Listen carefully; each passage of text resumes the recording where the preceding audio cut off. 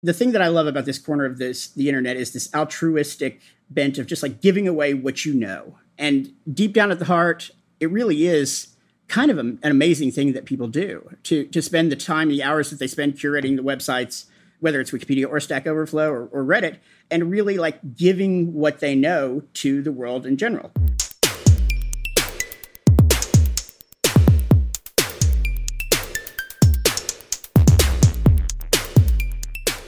CockroachDB is the only bug you'll ever love because it's the only one you don't have to worry about.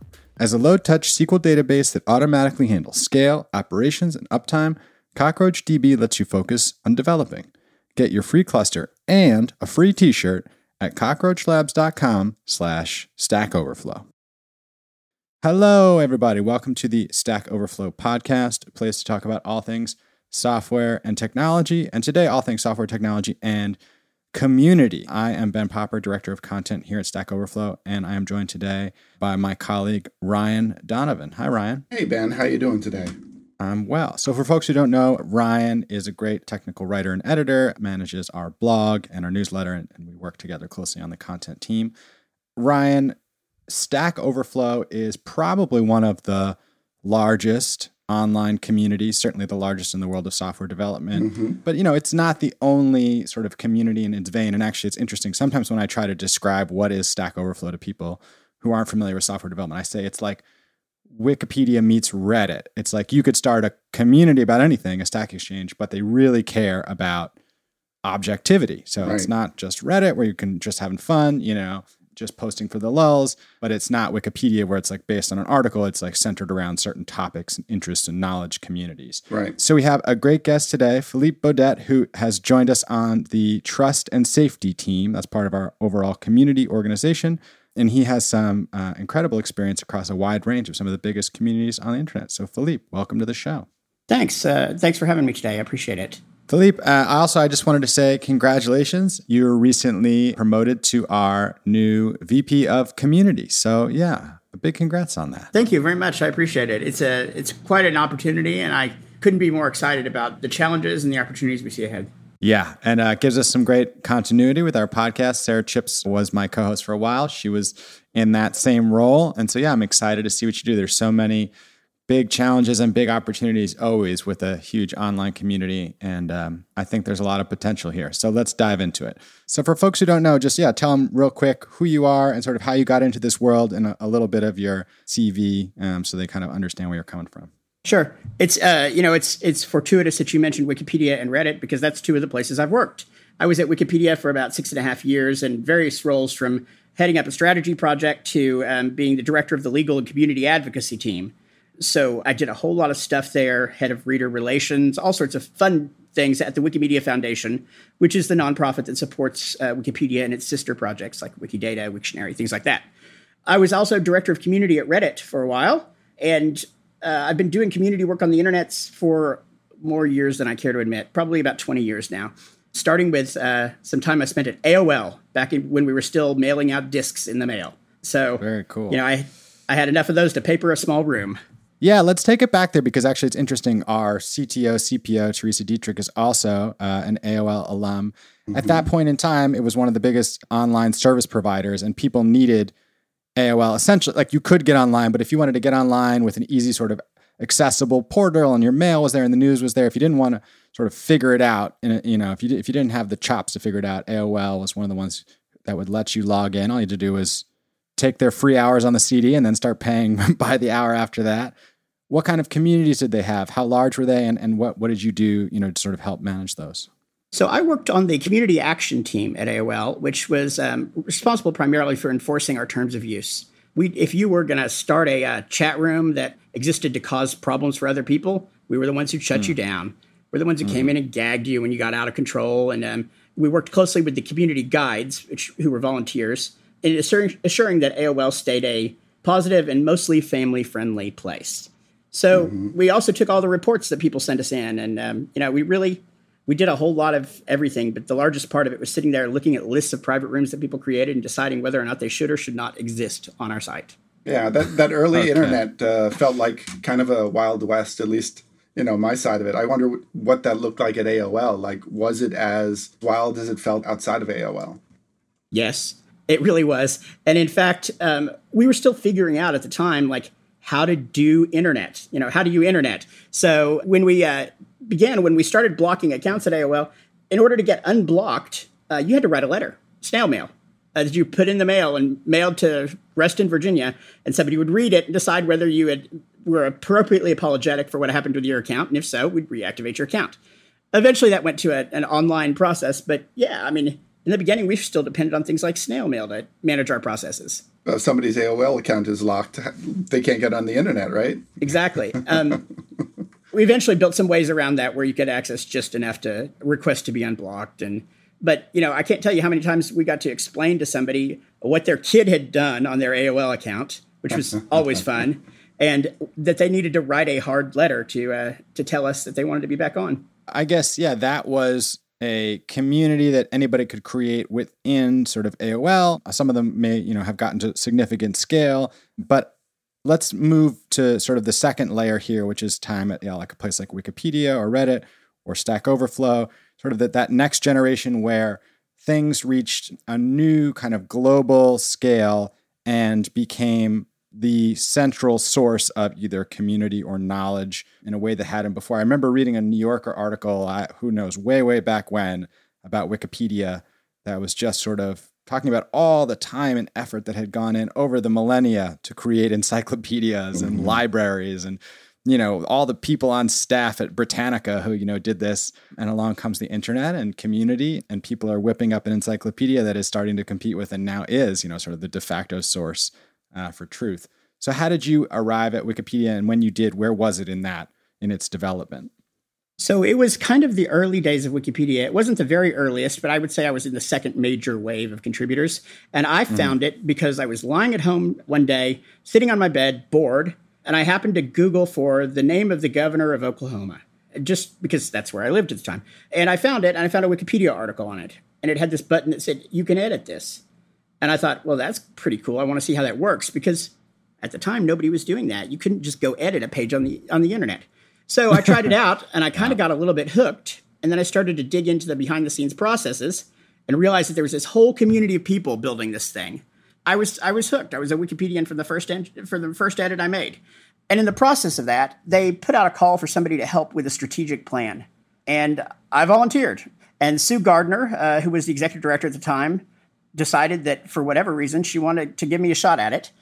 So I came and I spent a year helping Wikipedia write a strategic plan with my friend Eugene Kim, who ran the project as a whole. And we did this in a very wiki way. We threw up a wiki and had everybody come and tell us what they thought the plan should look like. Because let's face it, if you put like 10 guys in a boardroom and had them write a strategic plan for Wikipedia, it would never go. They would never accept it. So I did that, and at the end of that process, they were crazy enough to give me a permanent gig as head of reader relations. And then my whole role there was to represent the voice of the consumers of Wikipedia's content, the readers. That eventually merged, and we did different things. I helped run the fundraiser one year. We raised $16 million in record time, something like that. And eventually I ended up with a team of folks who were handling basically everything weird. Internally, we referred to my desk as the pile of crazy. And it really was. You never knew what we were going to see. Do you have a favorite piece of crazy that came across your desk? Oh, man, I have several. I always loved the ones where they would send us product reviews. I got pictures of a microwave once from somebody who was telling us how great the microwave was. Well, that's awesome, but I don't make microwaves. It was not unusual for us to get things about like collector's guns that people had bought, and they wanted to figure out what the provenance of this gun was. And, as much as I may love watching Antiques Roadshow, that's not what we do either. And then they would write to us about social issues, the gay penguins in New York City, in the Central Park, who were being separated. People were up in arms about it.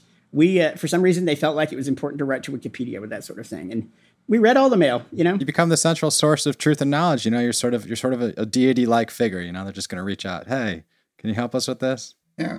I mean, that just shows the sort of centrality of Wikipedia on the internet. I remember when we first talked, you were talking about the whole SOPA thing. Yeah, when back in the day when SOPA was a concern, for those who don't know, Stop Online Piracy Act and Protecting the Internet Act, we at Wikipedia and the folks at Reddit and the folks at Stack got together and decided we were going to work with some other players on the internet and black out our major websites for a day. This was a major decision for Wikipedia. We were dealing with engineers who'd spent their lives making sure the website stayed on.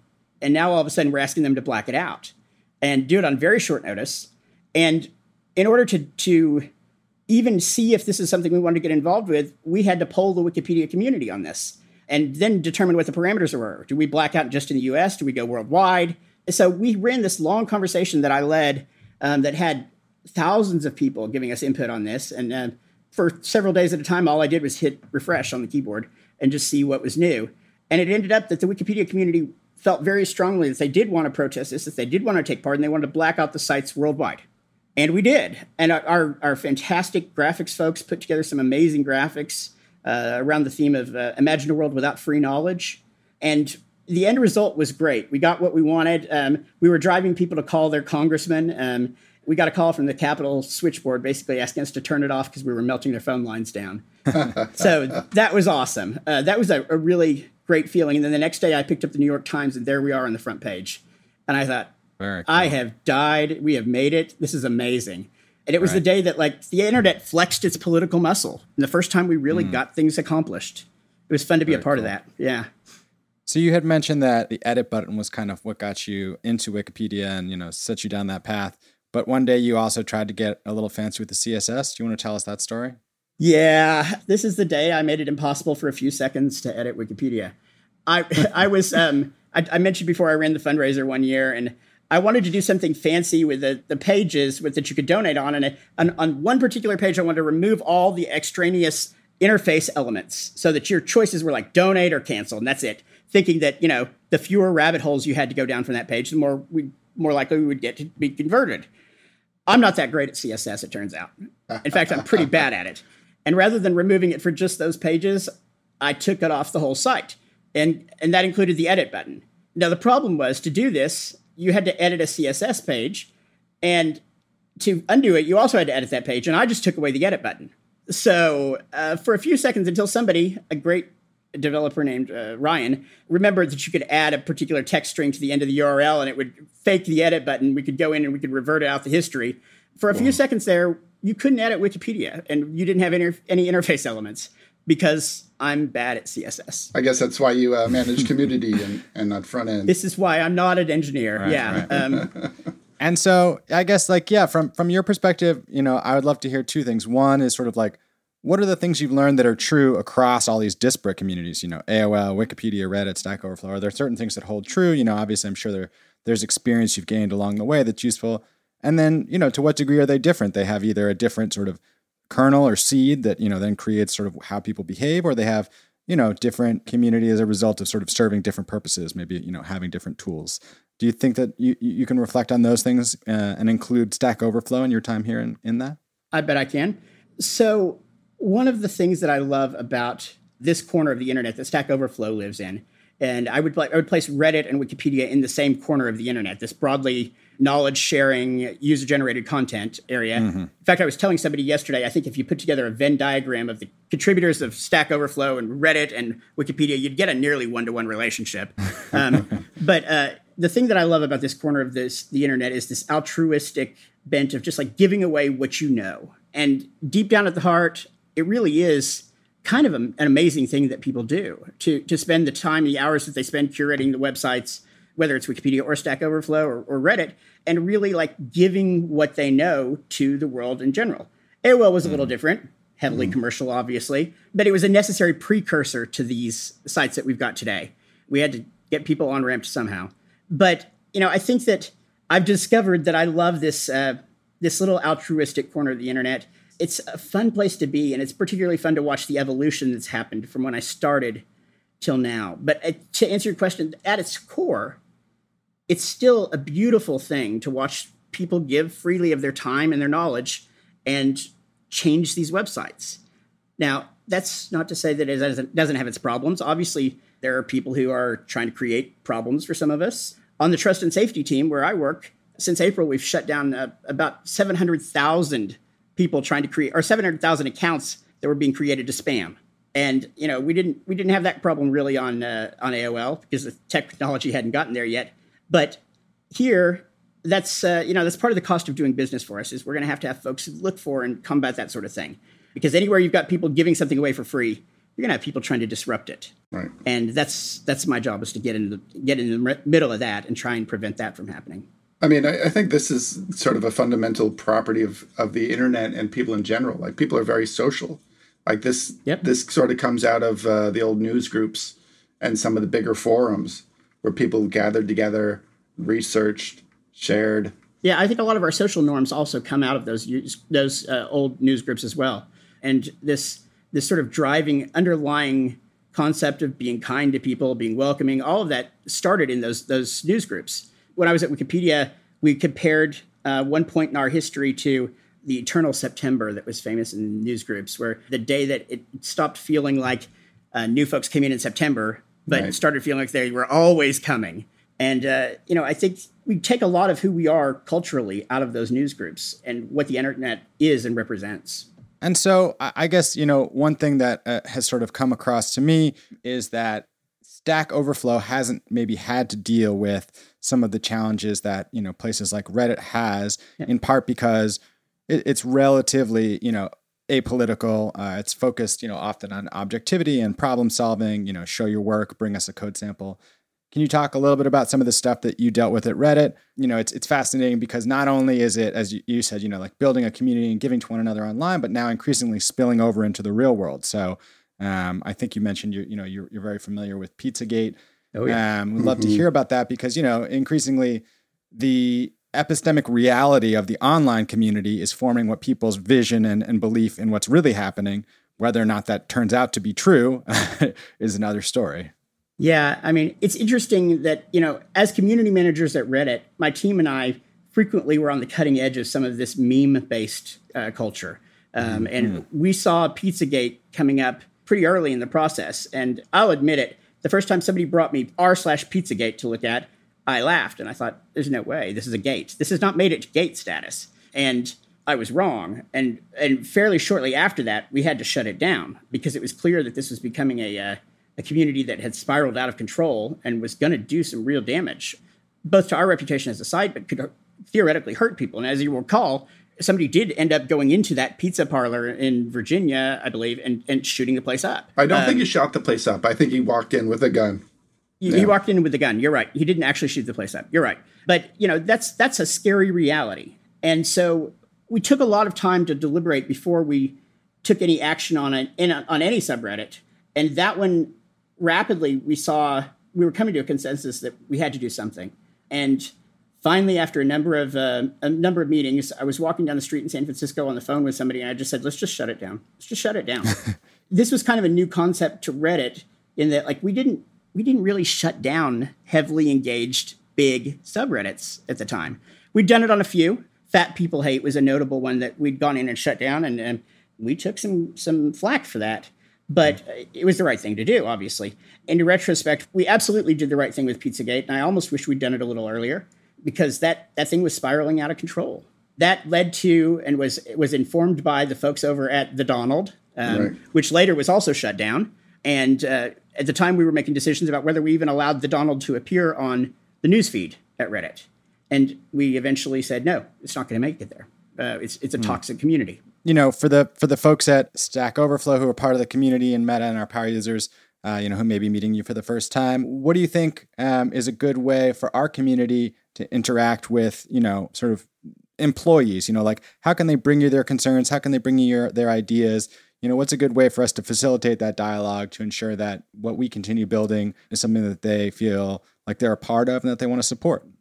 Well, keep engaging on Meta because that's the place that is easiest for us to watch and for us to engage. But, anytime you want to reach out to any of the staff, community managers, we're all happy to talk to you. And, you'll see us most often around things like product launches. For instance, we launched collectives last week. And you probably saw, if you were watching that at all, you probably saw me working closely with that team. So always feel free to send us a note, to find us wherever you can and give us feedback. We actually love it. We take that feedback and we use it to inform our conversations with other teams. And we pass along your thoughts always, I guarantee. Anytime somebody takes the time to come to us and tell us about something, it's because they feel strongly about it. And we're going to pay attention to that. I can't always promise you we're going to do what you say, because we're trying to balance a number of different stakeholders. But we do give it a lot of weight, and we take those comments back to the product teams or whomever it is that are building the thing, and we make sure that they hear about it. So, do keep trying to engage on Meta. Do keep trying to reach out to us. We really do listen. Sometimes I know it can seem like your voice is lost in the crowd, but it's not. We're reading every comment. We're doing everything we can to represent you back to the rest of the company. All right. Well, I'm going to represent the community a little bit here if I can. We do this at the end of every episode. We shout out the winner of a Lifeboat badge, someone who came on and found a question with a score of -3 or less, gave it an answer, they got a score of 20 or more, and the question now is a +3. So awarded 19 hours ago to RT Chan. What is GitLab instance URL and how can I get it? All right. If you want to find out, you can find that in the show notes. I am Ben Popper, the director of content here at Stack Overflow. You can always find me on Twitter at Ben Popper. Email us, podcast@stackoverflow.com. And if you like the show, please do leave a rating and a review. It really helps. I'll popcorn it over to you, Ryan. Tell the folks who you are, where you can be found. All right. I'm Ryan Donovan. I edit the blog here at Stack Overflow. I'm a ghost on Twitter at rthordonovan.com. And you can email me at pitches@stackoverflow.com. All right. And Philippe, who are you? And if you want to be found on the internet, where should people look you up? You can find me on Wikipedia at user Philippe. I'm on Reddit as Achievement Unlocked. And on Stack Overflow, it's just my name, Philippe Audet. You can find me by email at philippe@stackoverflow.com. All right, everybody. Thanks for coming on. And we'll talk to you again soon. Thanks.